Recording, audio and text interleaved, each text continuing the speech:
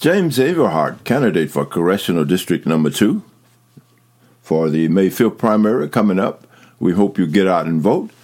And here's his message to the citizens of Congressional District Number 2. James Averhart, candidate for Congressional District Number 2. I am James Averhart, a candidate for Alabama's 2nd Congressional District. I'm a native and resident of Mobile, Alabama. 100 days from today, on March 5th, 2024, the primary election will be held in Alabama. The citizens of Alabama's 2nd Congressional District will have the opportunity to exercise their right to vote and elect a candidate to be their voice going into the general election in November 2024.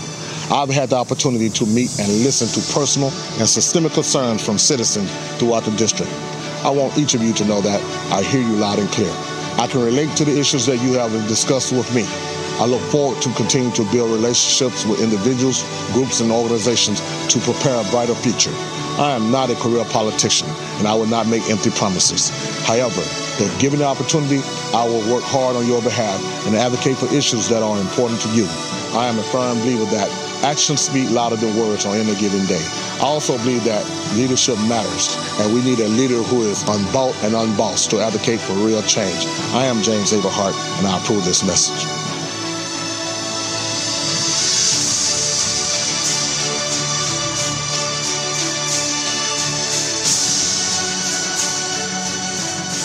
I am James Averhart, a candidate for Alabama's 2nd Congressional District. I'm a native and resident of Mobile, Alabama.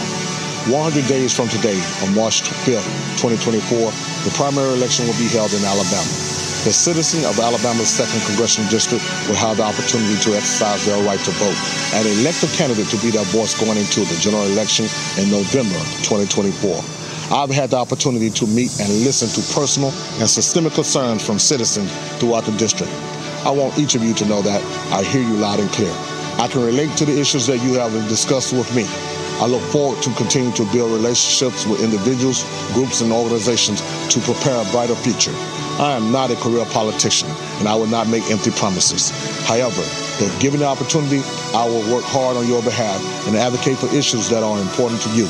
I am a firm believer that actions speak louder than words on any given day. I also believe that leadership matters, and we need a leader who is unbought and unbossed to advocate for real change. I am James Averhart, and I approve this message.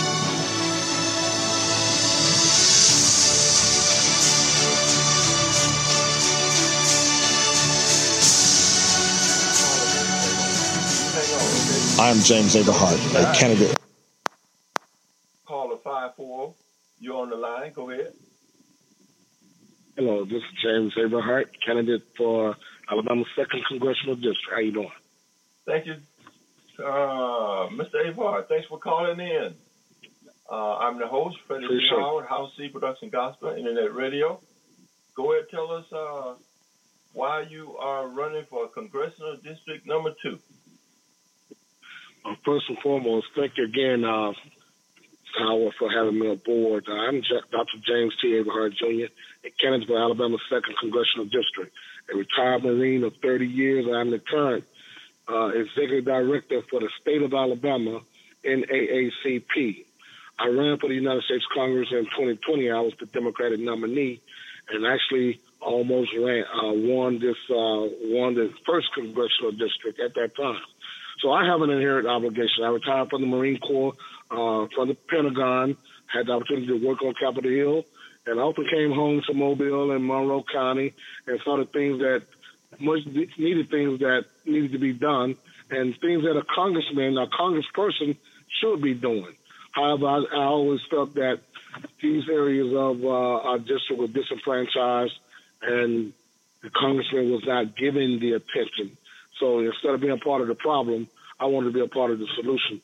So I ran in 2020, and here I am back again running in 2024. Okay. All right. Thank you for that. Okay. Tell us in regards to the upcoming election, March the 5th, how's your campaign coming in there? Well, the campaign is coming very well. I'd like to direct your listeners to my website, www.jamesaverhart.com. The campaign is going well, but I'm here to say we know that always at the primary, this is the presidential primary, the turnout is always low.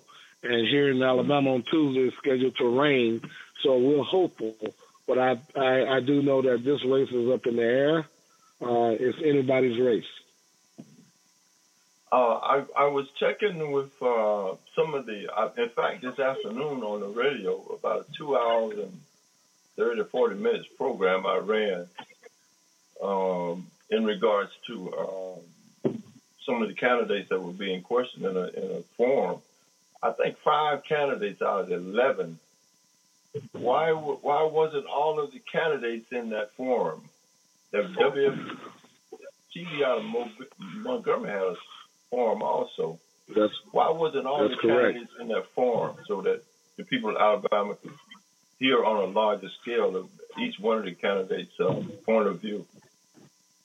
Well, you're absolutely right. You know, at this time on the Democratic side, we have 11 candidates who are qualified to run and in this race and will be on the ballot on March 5th.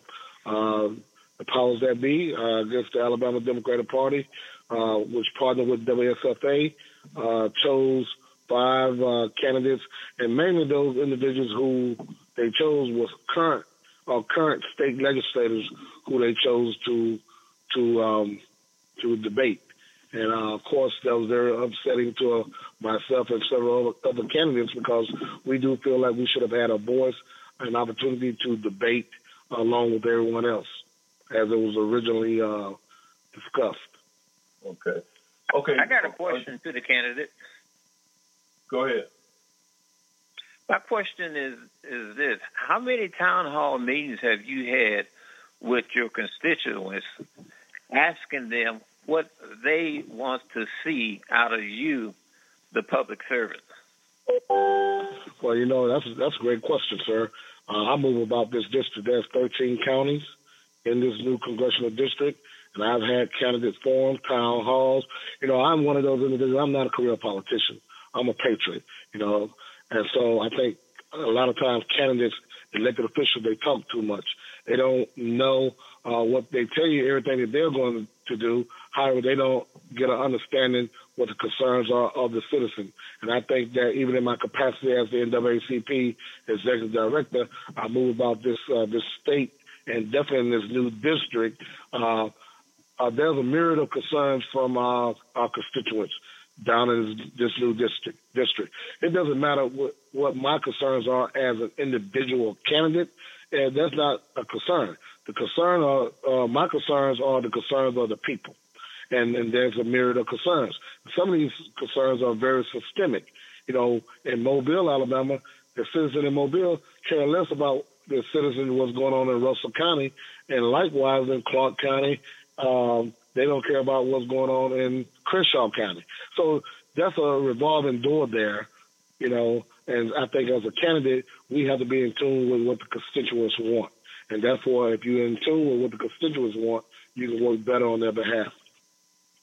Well, let me ask you another question. You're saying that you're affiliated with the NAACP. When blacks, also Latinos, when blacks and also Latino are polled and surveyed, overwhelmingly in the 70th percentile, they say they want school choice with vouchers. Now, I know for sure that the NAACP is against that. What is your position on what overwhelmingly in the 70th percentile, those constituents say that's what they wish to have? Well, I'd like to know where that information is coming from because I think it's mixed feelings. If we're talking about national, if we're talking nationally, then that's a different story. But what I'm concerned about at this time is the district in which I look to represent. Now, school choice, as it pertains to school choice, there are several parents of people that are interested in will love school choice. My personal position as it pertains to school choice is this. I don't think that funding from public school should go to public school or private school, but I understand that some kids are more successful in that environment, especially if there's a healthcare need, special needs in which that kid will perform better at a particular school. Then I do think that money should follow that kid to that school of choice. I think it should be individually based, though, not just systemic where it's just free fall, all for one. Well, I agree with what you said. I agree that a parent and the family know best for their children's long-term educational goals. And being that you do have functional families, even though they are economically poor, when their child goes to school, they are well ahead of others, and they should not be captivated in that particular environment where there's no education going on. So, yes, let a parent choose the best outcomes for their children. And being that they're poor and that they're paying for it, let the money follow the child. Thank you. That's good. Right. Hey, I want to ask a question of the candidate in regards to, I just posted a story that broke today where the Mississippi House of passed Medicaid expansion. I don't know what the Senate is going to do. I just posted it to my my webpage. But how do you, Mr. Averhart, feel about a Medicaid expansion? You know the background, how hospitals are closing and maternity wards. Right. Talk about that. That's a great question. Federally, as a United States congressman, I look to, number one, establish a rapport so I can advocate better for my constituents. With that said, we know Medicaid expansion in the state of Alabama. Alabama is one of about 4 other states who have not grasped this concept to support Medicaid expansion. We know Medicaid with Medicaid expansion, there's a gap there where many citizens, especially those who are, we'll say, childbearing age, that do not have any type of insurance, et cetera, health care. So Medicaid expansion would, essentially provide the necessary resources for those constituents who fall in that category, whether they make too much money or not enough money. We know this history falls behind Obamacare and such, but there's a lot of our constituents out there, to include veterans. I'm a 30-year veteran, but I know, and I'm fortunate that I have my percentage. However, there's a lot of veterans who have served our country that do not have cannot get medical attention. There's a lot of homeless citizens who cannot get medical attention, health care. So, I do support Medicaid expansion, and again, but we all know that that's a state level issue, and it's in the state of Alabama, our state legislators are advocating for it. However, they're outnumbered. There are more members of the GOP side than the Democratic side, so they always get outvoted. And however, but it's left with the governor, and our governor at this time says no to Medicaid expansion. Mm-hmm. Okay. Well, thank you for that. Our other you're not a candidate, but you are advocate voice for. You're advocating for what type of? I see you tend to say that the government seems to be poking its nose where it don't belong, in a sense, and I may be saying that in a wrong way, or however way you feel about it, such as what, as you call gerrymandering, as you said, it's been used by politicians and legislators for a while now, and they all be doing it. Democrats do it, Republicans do it. It's just the way that they do, because they be trying to get a certain constituent in their district. And a lot of people like to have the folks that got more money and the more upstage, but where they come to poor people, don't nobody gravitate to them, not necessarily for help, except for to use them. But I think that people should gravitate to make conditions better for them in their district or wherever they live. Say, for instance, there are a lot of poor people in the district. It's not necessarily putting money there, putting other resources there, so that if you don't get a kid in I would say from the age of 3 to 5, if you don't put no type of control, not necessarily control, but long life-standing principle teaching of things in their life from the age, I'd say about 3 to 5. When they get 7 and 8, it's too late. You got a hard road, what they have learned, or the condition that they're brought up in when they're 3 or 5 years old. And that they should have those different things for development at the early stages, such as academics, math, science, whatever it is in the schools. So if you send a kid to a school or anywhere and they are not equipped to obey, they are not equipped to listen, they are not equipped with enough discipline, and all of that stuff starts at home. If you send them out into the school system, all you're doing is throwing something into a machine that's maybe running in a way, and if they ain't equipped, that begins to drag that whole system down. But I really think... Go ahead. You're right about that, but here's the thing. The operation of that school district is not the business of the federal government. That's for the state and the people that live in that district.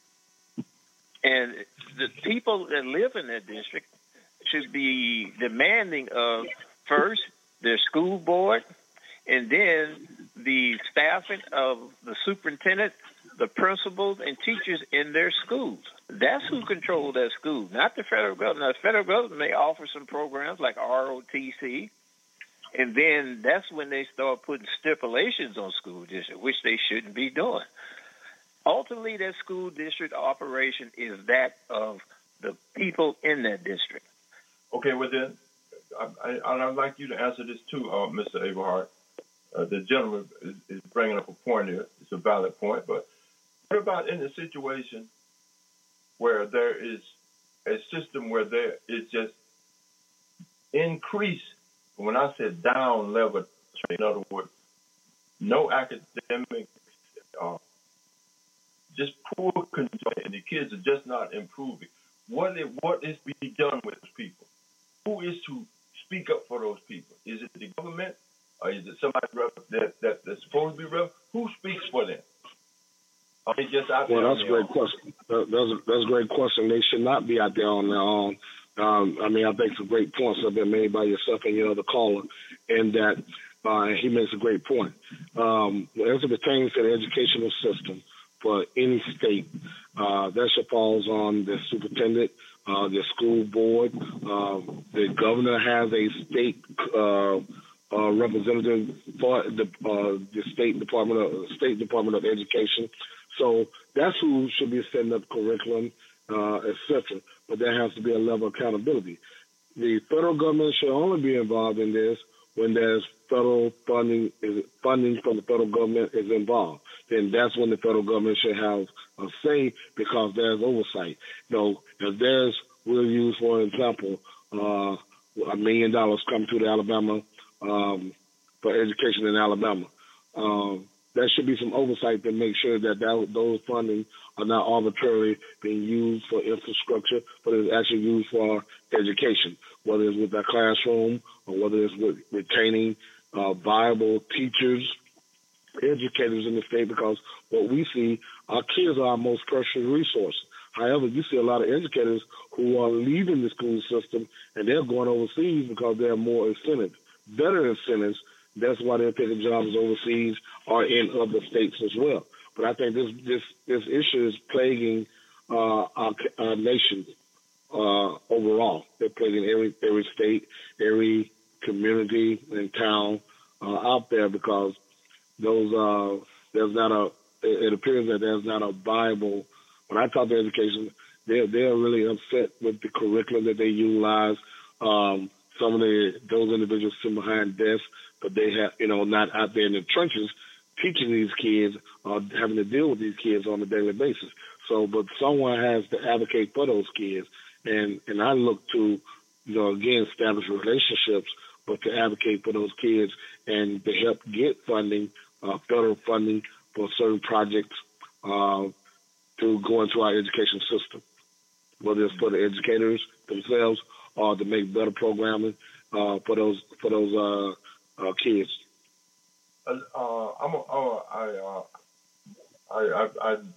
think 540, that's Averhart, and I'm going to use 314 for the other gentleman. And what's your name, sir? 314? Sir? My name is Mr. Pianki. E-I-A-N-K-I. Okay. Oh, yes, like you said when you first came on. I'm sorry I didn't remember. But let me ask you this. Yes, sir. And both of you all have answered it in a sense, I believe, already.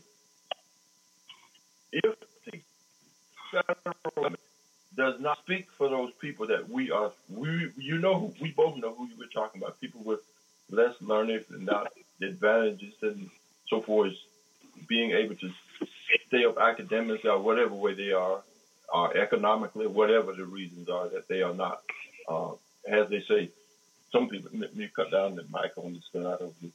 So, okay, but who do you think, you were saying that the government shouldn't be doing these things, but who do you think should do that for these people? The other gentleman, 314. Starts at the bottom. And see, the problem is today is that parents were not educated to their civic responsibilities in the area, the community that they live in. Now, when you have that situation, then you have problems. Some way or another, you got to get that. Pardon me? I said, that's throughout America. Yeah. Go ahead. In many places, but not every place, because you got some places where black children are doing very, very well. But you got too many places where this is not happening. And especially in your major cities, it's not happening. And we can point fingers at any reason, but ultimately the data is what it tells, and that has to be changed. It's a shame that these children, no child wakes up in the morning wanting to be a failure. They are children with all the possibilities ahead of them. It's grown-ups, parents, family, and stakeholders. That's their responsibility to make sure that child comes up where they can compete with the world.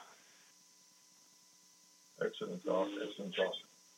Okay, Mr. Averhart, I thank you for calling in. And do you like to add any more to your bid for, since you weren't on one of them public forums on the television? Well, I appreciate that. The next on Sunday, I'm actually scheduled for a televised candidate forum after the Selma Jubilee in Selma, Alabama, the bridge crossing. But I just want to, again, direct your listeners to my website. That's the information where you can contact me, whether it's email or call me direct. I'll be more than happy to answer any calls. But understand that everything that we do is political. All eyes are on Alabama's 2nd Congressional District, this new opportunity district, and we need to get out to vote. I understand it may be raining, but we still need to mobilize and polarize the polls and get people out to vote. Okay. I am the most qualified candidate that's in this race, and I'm asking for your listeners' consideration. Thank you. All right. Thank you, Mr. Averhart, for calling in. Appreciate it. You're welcome. Thank you, sir. All right. I am James Averhart, a candidate for Alabama's 2nd Congressional District. I'm a native and resident of Mobile, Alabama. 100 days from today, on March 5th, 2024, the primary election will be held in Alabama. The citizens of Alabama's 2nd Congressional District will have the opportunity to exercise their right to vote and elect a candidate to be their voice going into the general election in November 2024. I've had the opportunity to meet and listen to personal and systemic concerns from citizens throughout the district. I want each of you to know that I hear you loud and clear. I can relate to the issues that you have discussed with me. I look forward to continuing to build relationships with individuals, groups, and organizations to prepare a brighter future. I am not a career politician, and I will not make empty promises. However, if given the opportunity, I will work hard on your behalf and advocate for issues that are important to you. I am a firm believer that actions speak louder than words on any given day. I also believe that leadership matters, and we need a leader who is unbought and unbossed to advocate for real change. I am James Averhart, and I approve this message.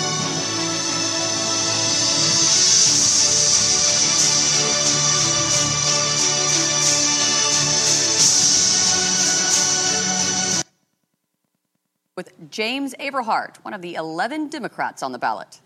I like going to meet the constituents. I like looking them in their eyes and asking them for the vote. James Averhart was born and raised in Mobile. He spent 30 years in the Marines as a combat vet. He's currently the national director of the Montford Point Marine Association, an organization of black Marine vets, and the executive director of the NAACP Alabama. I'm the most diverse of the candidates.